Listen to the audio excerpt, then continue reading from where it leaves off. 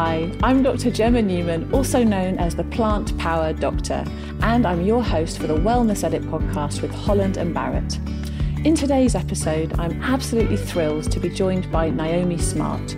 She is an incredible entrepreneur, and she's a guiding light in all things sustainable and conscious living. She has her own natural and vegan skincare brand, Smart Skin, as well as a best-selling vegan cookbook, Eat Smart. And I'm so happy to introduce her to you today. She was a lovely guest. I really think you're going to enjoy this chat. I think the main thing I took from it was that you can learn your passions along the way. You don't have to know all the answers to get started. You just have to find that spark, follow it, and it will lead you to places that you could never have imagined. So I really think you're going to get a lot out of this episode, and I look forward to hearing your thoughts. Hi, Niomi. Hi, thank you so much for having me. It's my absolute joy to have you with me. How are you? I'm really well, thank you. Really well. Yeah, I'm in London. Feels really good now that things are back open. Life is getting back to normal. It is, isn't it? A little bit. What have you been enjoying since lockdown has been easing?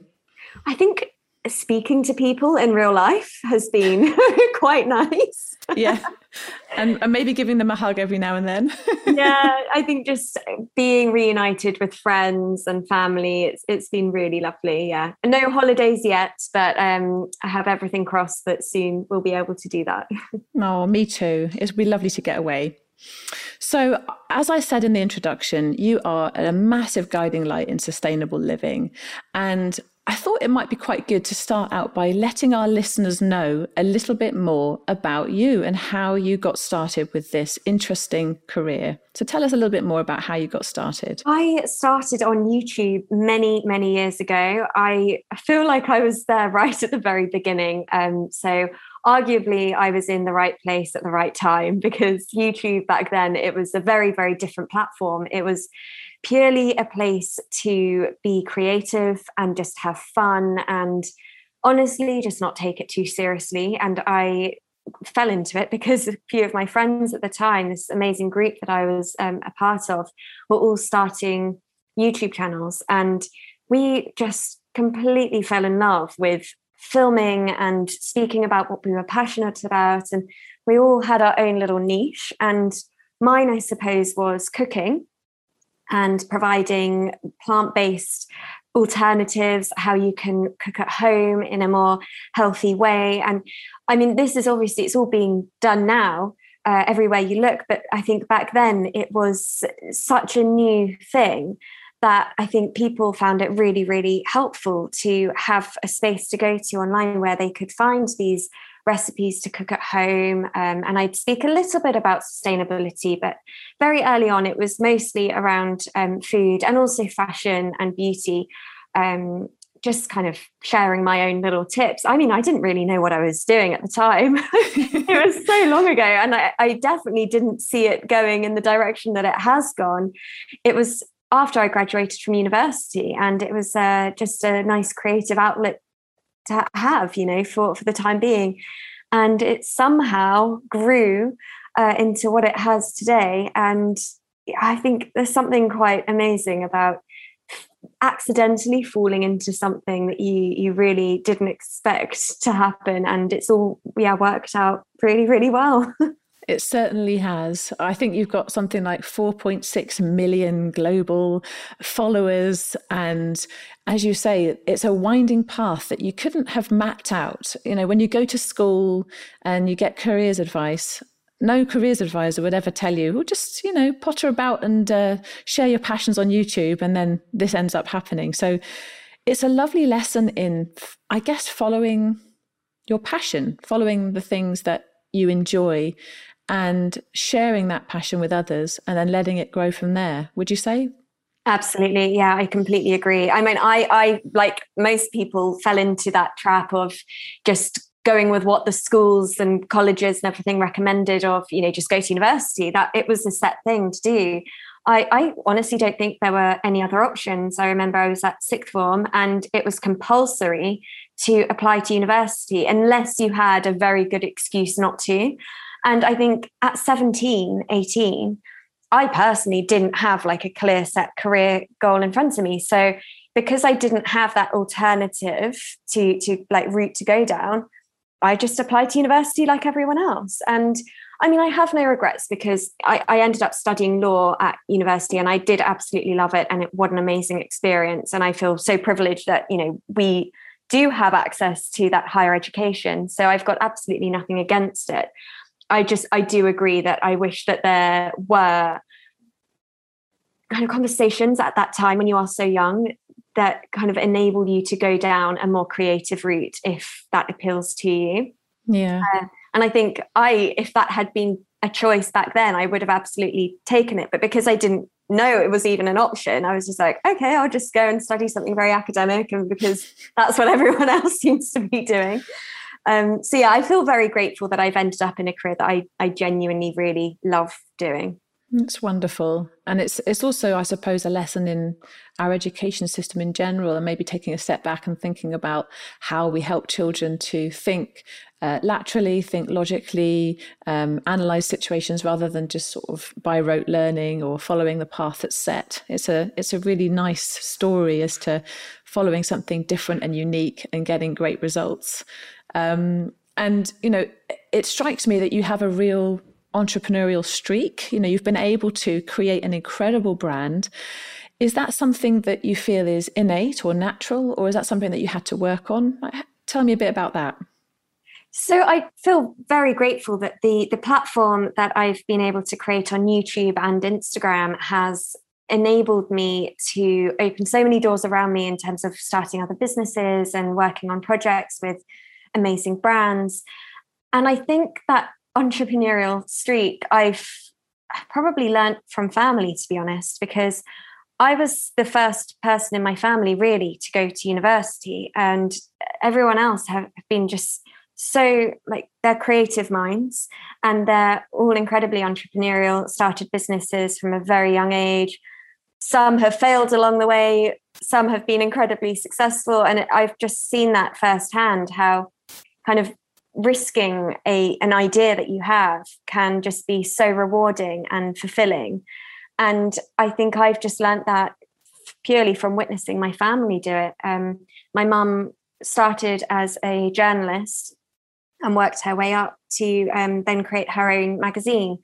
And like my stepfather, for example, has had multiple businesses from the age of about 16. And, you know, it's just amazing. It's very, very inspiring. And then it's the same with my grandmother and my grandfather. So I've been surrounded by just very inspiring business and creative minds. And I think naturally I'm more of a creative, and I definitely need those business minds around me. I don't think that is a natural kind of innate thing to be like, you know, entrepreneur business, right? We need to do it this way. I'm definitely more of the creative mind, but I think I've learned a lot, and especially since starting my own business, Smart Skin, my skincare brand, I have been learning on the job, and I'm still learning every single day. And I think one of my main mantras, I suppose, or like just general ethos, is to be a student always. Just never stop learning and just take it all in, absorb it, and listen to those around you that you respect and admire, and just be a sponge. Just take it all in and ask questions. I'm always asking questions to everyone. That's how you learn. Exactly. I think that's a really great thing to take away for people. Be a sponge, ask questions, and see where it takes you. And I think there are other important lessons that I can tease out from what you've said. I mean, it sounds to me like you don't have to always know the path. You don't have to know where you're going to end up to know that you want to get started. And I think sometimes that's something that holds a lot of people back, is thinking, I don't know how I'm going to get to where I want to go, so I won't start. And, you know, your story is sort of teaching us that actually, if you follow something that you are really interested in, you just have to take that first step, and then the second step, and then the third, fourth, fifth, and then things can often flow into place. And you talked about your family and all those incredible influences around you, which is lovely. And I think also what's inspiring is that even having conversations like this, say somebody who's listening, they may not have a mother or a father or other relatives or friends that have that creativity or that entrepreneurial spirit. But even listening to this conversation and hearing your story may well be enough to give somebody else the confidence to just get started.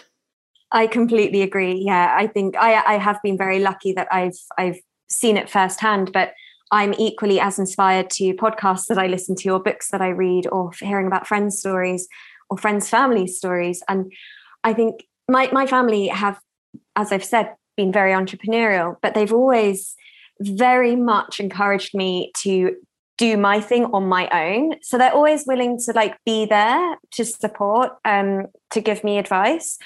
But they made me work from a very young age. Like I had to go out there, like learn the value of money, get a job on my own, work for my own pocket money from a very, very young age. And I think that instilled this mindset around the value of money and the importance of working hard. You can't just rely or depend on family, friends, or a partner for your own happiness or well-being or livelihood. I think, they really did teach me to, if you want to be successful or own your own business or whatever path you want to go down, you need to put the work in. It doesn't just fall into your hands. I think being able to be open-minded to that, and even if you don't have that around you physically, there's so many outlets online where you can be inspired in that way. There's so many great, career podcasts out there and books to read. So yeah, be a sponge. Yeah. And you mentioned online and how useful that is. Obviously, it's been instrumental to your journey being online and sharing your message, but it comes with its ups and downs. There are sort of social media benefits and there are social media downfalls. Is there something that you can share with us about how you've been able to navigate that space in a way that suits you? I'd say I'm still navigating it. I think social media is ever changing, and it's a very, very different platform now to what it was when I started. When I started, it was basically fun and games, and I felt far more free in terms of my creativity and what I was posting. I think everyone was, to be honest. Like you could just post anything. It was it was instant, right? It was meant to be about your day, and that, depending on your content, would like inspire others, hopefully. And now I feel like it has to be far more polished. And, we have this cancel culture now where people are ready to pounce and call you out on things, which is, I think, good at the same time if, you've said or done something that you shouldn't. But at the same time, I think because we're all so terrified of doing or saying the wrong thing, it's made me personally, and I'm sure others, retract a little bit and want to just double check everything. So it has changed my content, I think, slightly. So I'm constantly navigating that because, it's, my friends say sometimes like, oh, like, do you find that your content is a bit too polished and, your personality, your full personality may not be completely shining through? And I'm like, maybe, but then I'm so terrified to just do and say like everything. And I think it is quite important with social media to retain some of your private life as well. You don't want to just put your whole life online. So I think I'm constantly trying to find this balance between being authentic and true to myself and being honest.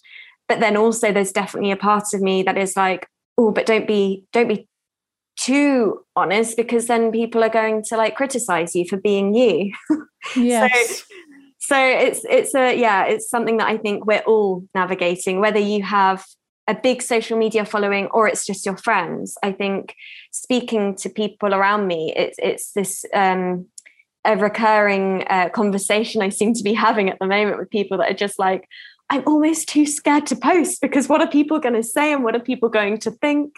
And I, to be honest, I do hope that changes. I hope that it becomes a more freeing platform again. But yeah, we'll see. I think we also need to remind ourselves that with social media, people only put up the best photos, right? So that one photo, for example, that you see come up on your feed, someone has probably taken a while to take those photos. Then they've gone through their camera roll to pick the favorite image of that collection of images. Then they've probably edited it and maybe put a filter on it or whatever.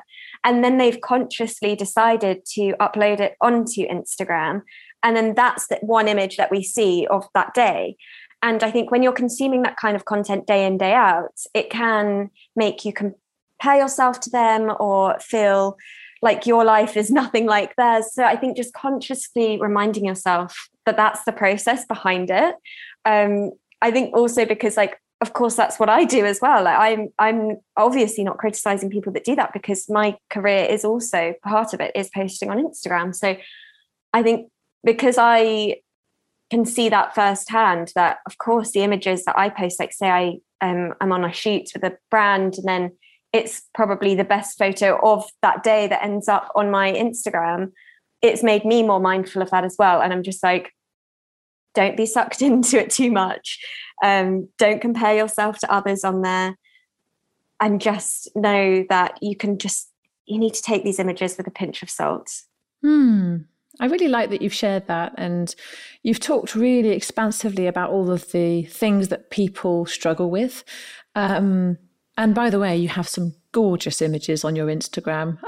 They are absolutely lovely. Oh, thank you. You know, it is inspiring, but you're right. I think some people would see an image and think, oh, you know, she's so wonderful. She's so beautiful. Look at her lovely life. My life isn't like this. And, you know, I guess on the one hand, it's important to be mindful of that, but also on the other, it's important not to project other people's fears and insecurities on the things that you want to share and are passionate about and that could help others. So it is a difficult balance, isn't it? Just to try and find that. And I think, as you say, everybody is navigating it the best way they can. And I personally have a real pet peeve with the cancel culture, because if we come at everything from a space of love and compassion and empathy, then there's definitely ways to share with someone when what they're saying may be either outdated or misinformed without lashing out. And I think that's something that I feel very strongly about, because I see it every day with my patients. You know, people struggle. We're all human, and we all have our own journeys to go through. And it's really difficult because you can never judge somebody by the things that they say or do without fully knowing how they got to the place where they got to and the journey that they took to get there.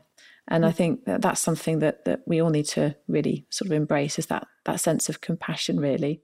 Yeah, I'm really glad you've said that. I completely agree, because I think a lot of the time when people are called out on certain things that they've said or done, it doesn't come from a malicious place at all, or that they probably do have a really good heart, and maybe it is just a slightly outdated opinion, and it's just useful to have those conversations in a really kind way. So being overly critical and nasty, frankly, I mean, you know, I think social media can be an outlet for people to be completely anonymous and be incredibly nasty. So yeah, I do agree. It's a shame that it has gone in that direction, but I think having these conversations will help, because hopefully it will just encourage people to think twice about what they see online, and also let's just all be a bit kinder. Yes, there's always room for that. One thing that I'm trying to do in terms of, you know, not having my page or profile to be too polished and curated and perfect is just do a random like photo diary of like my weekend, where it's just real. And I just got back from a lovely family weekend in Cornwall. And I just posted like a few photos of like the view and running and my stepdad and, you know, things like that, and family. And I think that just keeps it real. It just reminds me of what Instagram used to be like. It's just like real life. This is what I got up to with my family, compared to just, you know, all very professional photos of like shoots, or, you know, I think that's when it can become less realistic and less authentic. So I think, just finding that balance. Yeah.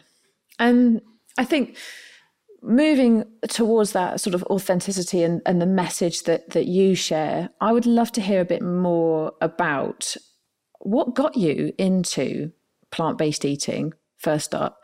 And is that linked to your passion for sustainable living? Like, how did you first discover it and what gave you that passion in the first place? Yeah, it was a good few years ago now. And I was very interested in health and well-being.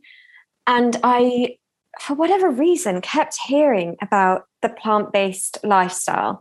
And I really take those as little messages or signs that I should be reading into it a bit more or learning about it, educating myself. And it was honestly like a few weeks of just, I felt like everyone was saying, oh, yeah, so like my mum who's plant-based, or, oh, I just read a book about this plant-based lifestyle, blah, blah. And maybe it was just a sign of the times, like it was just a new thing. And this was about 7 or 8 years ago. Obviously not a new thing, like people have been eating plant-based for years and years and years, but like in terms of a new movement.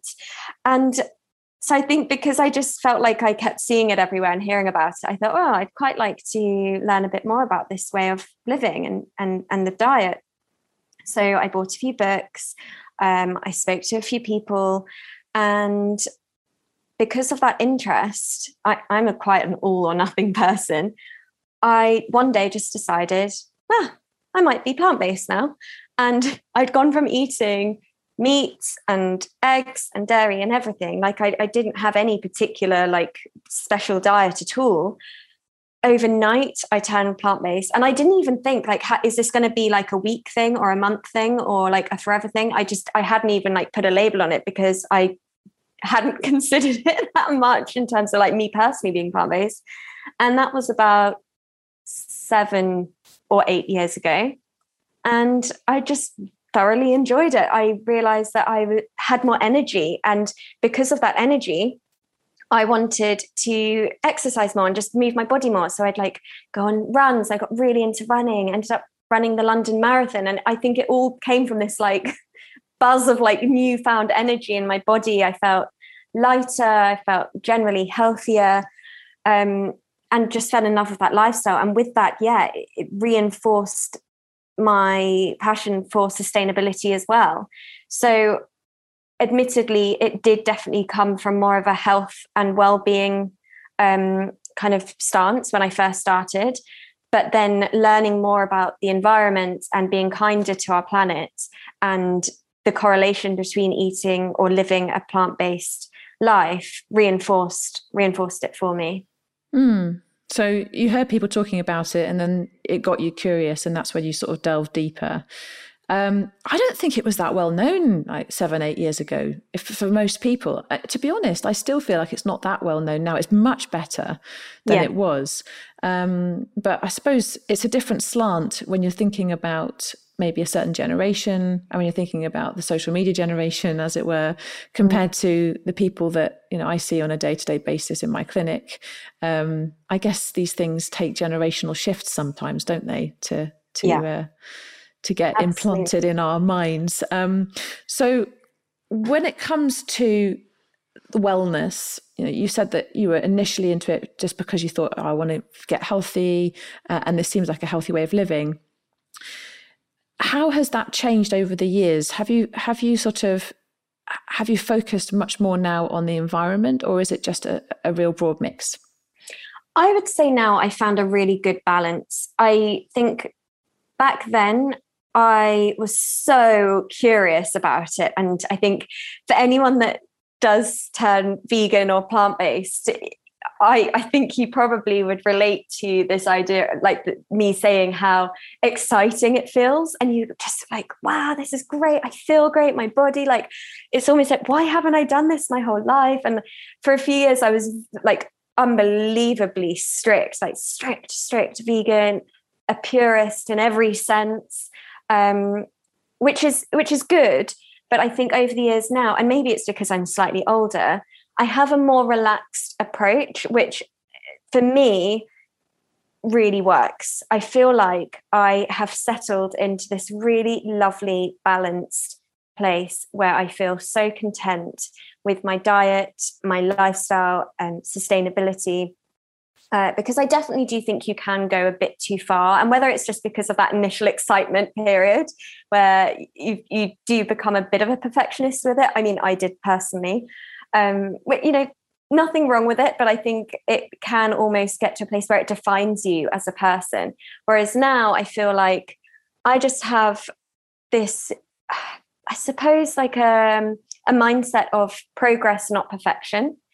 Because I think perfectionism can be quite toxic to you personally. Like people around you may not even notice or know what's going on internally. But I think when you're trying to be so perfect, it can cause a lot of stress and like this weight on your shoulders, because you're constantly thinking, like, even if it's not your diet, it could just be work or friendships or relationships or whatever it is. I think it's not really a healthy mindset to have.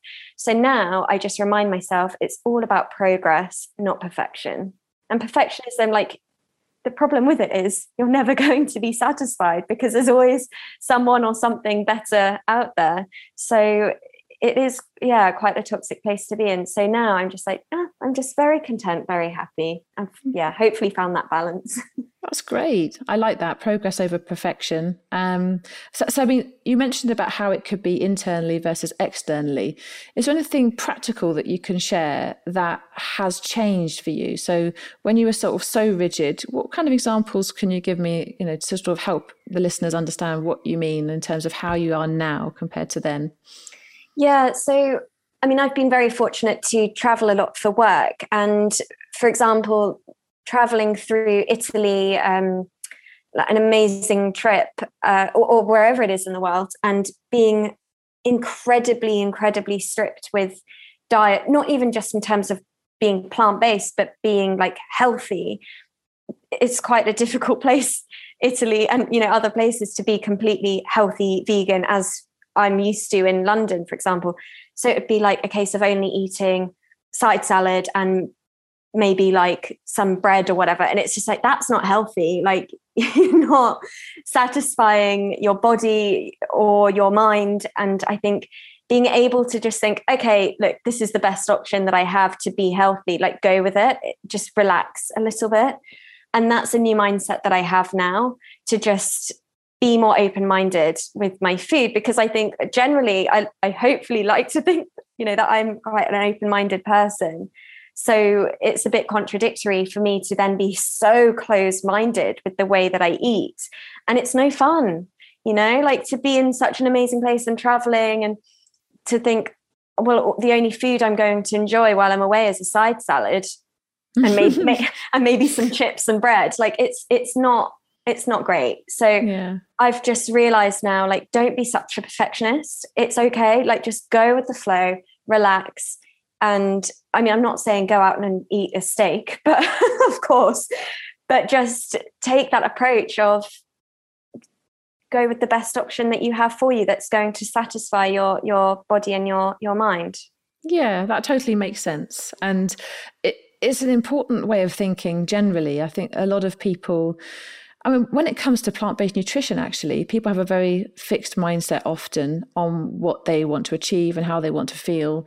And life's not like that. And I think, having that compassion for yourself and understanding that you have to look after your mental health along this journey. And if you're doing something like that just to lose weight, or for, being completely strict with yourself, then it gets quite miserable.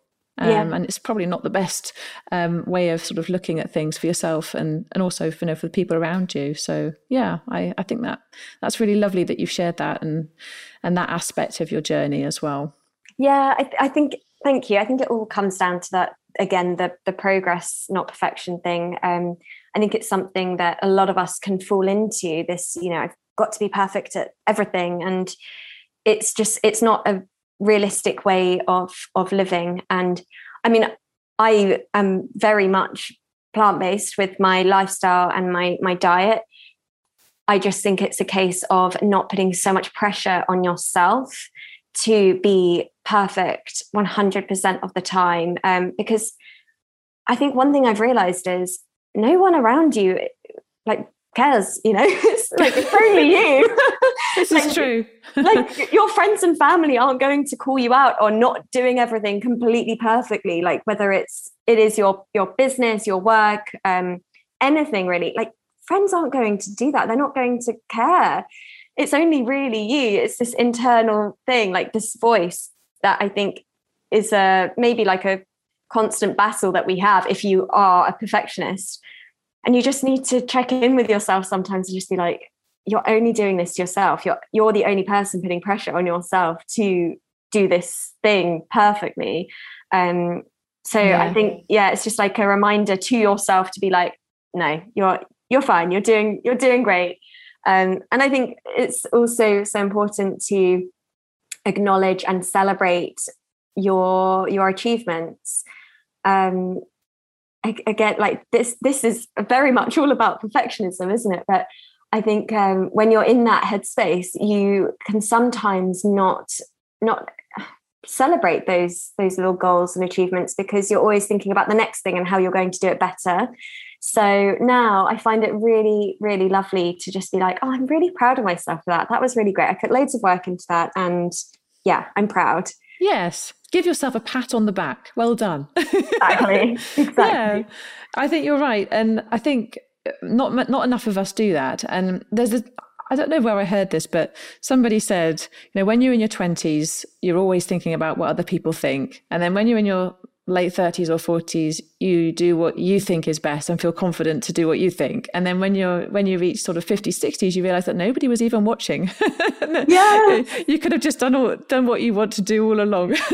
That's so true. That's so true. I think that's what I'm coming to realize, because I'm 29 and I'm in that transition now of like, I don't think I actually care what people think of me now. I'd actually just like to do what I want to do and take that pressure off myself, because maybe they actually don't care as much as I thought they did. So yeah, it's all these little constant reminders to ourselves, I think.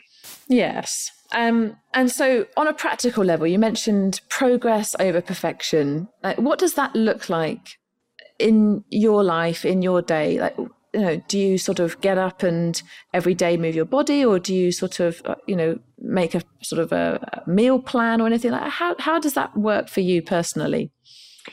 I think it's all quite intuitive, to be honest. I very much listen to my body, and I think being interested in well-being now for so long, it's got me to a place where I feel like I am in tune with my body, and I kind of know what I want. So before, I think I was very strict and regimental with my diet and exercise routine, and I would have like a bit of a plan every day. But now I literally wake up in the morning and I'm like, how do I feel? Do I want to go for a walk or a run or not do anything at all, or yoga or gym? Like, it's very much what I want to do.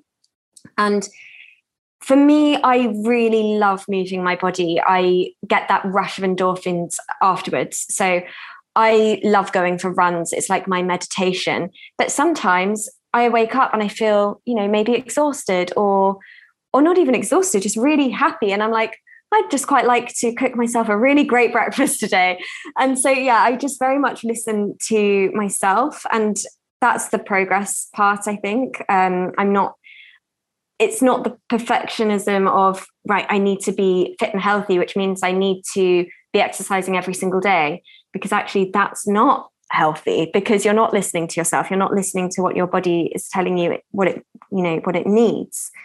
So one thing that I do every day, and I do try to stick to, is I wake up at 6:30 every morning.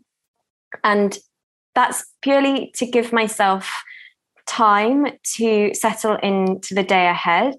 And I feel like it almost gives me a head start compared to before, when I would kind of wake up at the latest possible opportunity, and then you'd immediately like jump up, rush before the day begins. Whereas now I think just having that extra little bit of time means that I can go out for a nice walk and then maybe come back and do some yoga and not feel like I'm losing the day. And I'm working by like 8:30. So it's a really nice balance. And it's hard to change your routine, I think, because, it's all very, it's easy to say, wake up an hour earlier and you'll have more time to like enjoy your day. But it's hard when maybe you've had a late night or you are just genuinely exhausted from work. When your alarm goes off at 6:30, sometimes the last thing you want to do is jump out of bed. You want to snooze, like lie in bed a bit longer. But yeah, I think especially with children. I mean, my goodness, I'm lucky if I get to wake up at 6:30. I know. I was thinking that as I said it, I was like, I'm actually just very fortunate that it's just me. Because also I live on my own, so I can be as selfish as I want, which might not last forever. So maybe this is just a short chapter of my life. I don't know, but yeah. But we all have to find balance where we're at. I think that's the key message as well, isn't it? I mean, people have kids, people have responsibilities, people have maybe elderly parents, people are carers for others. So it's about finding those moments for yourself in order to sustain yourself, to look after others as well, whichever life phase you're in. Yeah. And, it can be in any form as well. It doesn't have to be waking up early for an extra hour in your day. It could be little reminders throughout your day to just sit down for a couple of minutes and breathe. It's as simple as that.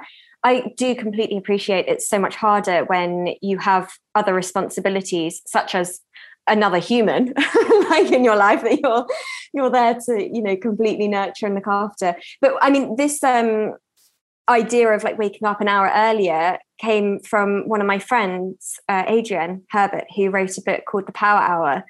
And she is just actually superwoman. And I don't know how she does it, but she has a little one, a little boy who's gorgeous. And she somehow wakes up, I think at like 5 a.m. every day, crack of dawn, goes for a run, gets back and wakes her little boy up. So he's been asleep like the whole time, and her husband. And I'm just like, how do you do that? Like, I can't wake up at 5 and I live on my own and I've got no responsibilities. But it's that kind of attitude that I just find so unbelievably inspiring. And like I said, she is superwoman. So, She is. And if anybody who's listening to this now hasn't heard it, you can check out the Wellness Edit podcast series 1, where we chatted to Adrienne. Oh, well, there you go. Perfect. I'm like plugging the podcast for you. Absolutely. Why not? It's a good podcast. You know what? I need to listen to that. So I will listen to that one today. She's brilliant. And she is. I'd recommend her book as well. Yeah, she's truly inspiring. So, I mean, getting onto this sort of wellness life, as we've talked about how people's lives are very different. They have responsibilities, they have busy lives, they may not have a budget, they may be parenting alone. Like, if someone wants to sort of do things that are better for the environment, how can they do it without buying an electric car or buying solar panels or, buying the most expensive products? Like, how can people fit this in practically and cheaply?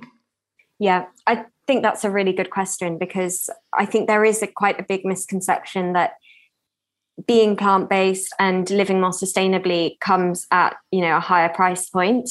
And it definitely can be true, because, you just need to go into certain like shops or look online at certain brands that tick all those boxes in terms of sustainability and their general ethos, and the price points can be a lot higher. But it's absolutely not a necessity to live more sustainably. I think even little things like switching up your food shop to look at, say, local farmers markets that are in your local area on a Sunday to buy your fresh produce compared to going to a supermarket. And that reduces plastic waste, because obviously most supermarkets that sell these like fresh produce, it comes wrapped in like cling film and plastics and bags that can't be recycled. And just going to a local farmers market is cheaper, and it's more fresh, tastes better, and there's no plastic involved, especially if you take a little tote bag with you. And it's even those little mindset changes, I think, of when you leave the door, if it's a Saturday or Sunday morning and you're going for a little stroll, just take a tote bag with you, because you might stumble upon like a farmer's market or something, and it just prevents you from using more plastic. And it's such a small, obvious thing. But I think once that's completely ingrained in you, it becomes so much easier. And also, I think the idea of being more sustainable can be quite daunting, especially because of the price point that a lot of people think it comes at. But also, it's just like, I don't know how to be sustainable, and what does that entail? I think being able to reconnect with your local environment instills this newfound respect for the planet because you feel more connected to it. And then naturally you'll want to become a bit more sustainable. I would also say in terms of like fashion, because I think fashion is a big thing where the sustainable brands do come at a premium price point. You don't have to buy like brand new clothing from sustainable stores to be sustainable. I think there's so much in pre-loved fashion, which is obviously cheaper, but also like you'll find some absolute hidden gems. I find it really exciting going to vintage shops, for example. I'm a massive fan of going to vintage shops because they're one of a kind pieces, absolutely stunning. You feel like a little bit of history is attached to it as well. Like we'll never find out that piece of clothing's history, but you can imagine it, imagine where it's come from. And it's more sustainable because it's obviously this like circular fashion where it's coming back into someone else's hands and it's brand new for you, but it's actually been passed on, obviously. So rather than the production process of new clothing, where even though they may have completely sustainable practices, that does often come at a higher price because it's more expensive to be sustainable, right? And it is a new piece of clothing. So I think just opening your mind up a little bit to vintage shopping or generally pre-loved. There's also a lot of these lovely online pre-loved shopping outlets now where you can actually like rent clothing as well. So I think they're all just really brilliant ideas. So if you're into fashion, look at renting, look at vintage. If you're the average person that's not particularly into fashion, maybe buy less clothes, I guess, make them last longer if you can, and look for secondhand. If you're not able to afford more sustainable new clothing items, that might be a good way to go. And just really looking after the clothes that you already have. I guess for children as well, it's difficult because they keep growing. So you can't keep the same clothes for that very long. But yeah, I think that might be a really handy tip. And then if you have got lots of plastic bags, at least reuse those. Maybe just try to remember to take your plastic bags with you if that's all you've got at home. And at least then you're not buying another one. Yeah. I think that's a good point as well about you don't have to constantly be buying clothes. I think we're part of this society where it's so trend driven and, you're being told that you need to keep up with these current new seasons. Whereas actually, I don't know about you, but like I've got so many clothes in my wardrobe that I can still wear and make use of and still love.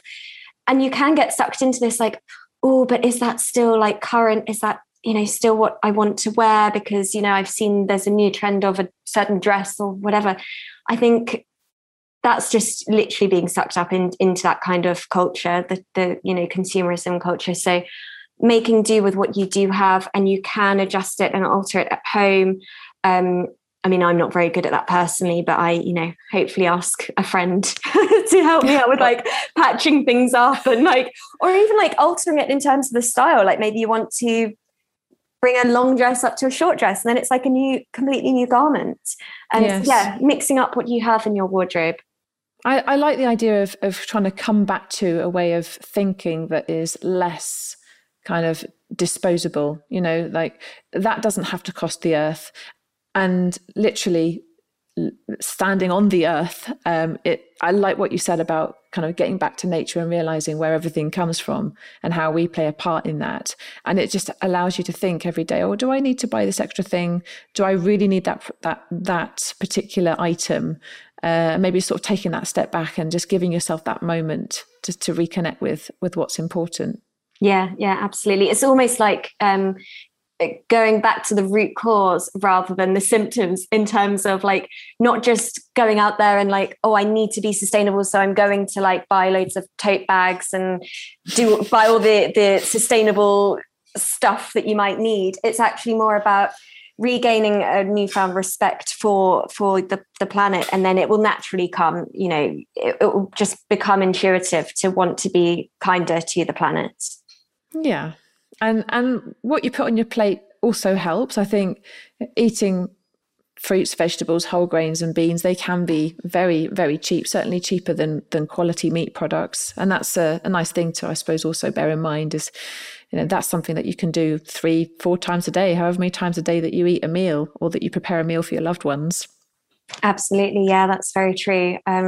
That's why I've actually always been an advocate for the plant-based way of eating actually being very affordable, because you're cutting out the butchers and the fishmongers, and replacing that, you're buying these long-lasting grains and legumes, everything that lasts a lot longer in your cupboard. I'm really lucky that I've got this great zero waste store near me where it's like a sweet shop in that everything are in these big, massive jars, like all the pastas, the grains, and you just go in and you take it all and they put it in like either paper bags or you take your own jars. And it's a really lovely way of shopping. And it means that you're cutting out the plastic. And also it ends up being so much more cost effective because those things do last so long in your cupboard. But again, I mean, I'm living in London and I do have those things on my doorstep. So I appreciate living in the countryside. You're probably not going to have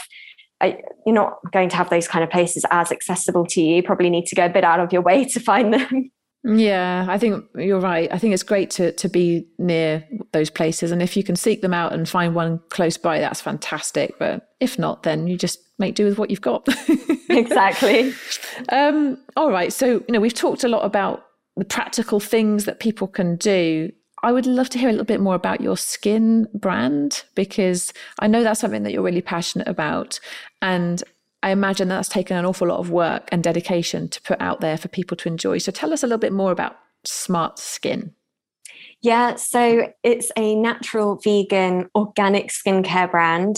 And I've been so passionate about beauty for a long time and the health of our skin. And I was being a bit of a beauty junkie. I was buying lots of these lovely skincare products that ticked all those boxes in terms, like they aligned with my ethos, but they often were coming at a premium price point. And I just thought, this isn't accessible to everyone. And that's what a shame, really, that you can't really go out and find skincare that is really, really good for you and is sustainable as well. That isn't that cost effective or affordable. So I wanted to create my own. And honestly, I created my absolute personal favorite skincare regime. So it came from quite a selfish point of view. I was like, right, I really would love a cleanser that removes all of your makeup and impurities from the day, but doesn't strip your skin. It still nourishes your skin and hydrates your skin, because I found that really good cleansers that did all of that, removing impurities and makeup, often left my skin feeling quite dry and stripped of, all of the good oils. So I thought, how can we do this? I wonder how I can find this or whatever. So I ended up working asking questions, like you said at the beginning. You're always asking questions. Always asking questions. Exactly. So I ended up working with this amazing lab that are based in Sussex. And the chemists there, we create, and their ethos completely aligns with mine in terms of sustainability. All of our ingredients are sourced within the UK, produced in the UK, labs in the UK, everything, and completely vegan, cruelty-free, natural ingredients. And I basically said to them, like, is it possible to do this? And it took about 2.5 years to develop the formulas. The cleanser, the golden jelly cleanser that I've mentioned, is just one example. We launched with 5 products, and we've just launched another 2, which is really exciting. But it was possible, and that golden jelly cleanser does exist. And it was just such an exciting moment, being sent these samples and going back and forth and being in the labs, like mixing it all up. This was pre-COVID, like being in there and like seeing it all firsthand. And I think the most important thing for me, obviously, like ticking all those boxes in terms of how sustainable is it, our packaging, and being vegan, cruelty-free, all of those things were so important. But also I was like, at the end of the day, it's skincare. It needs to work and people need to notice the benefits, right? Because that's why you buy skincare at the end of the day.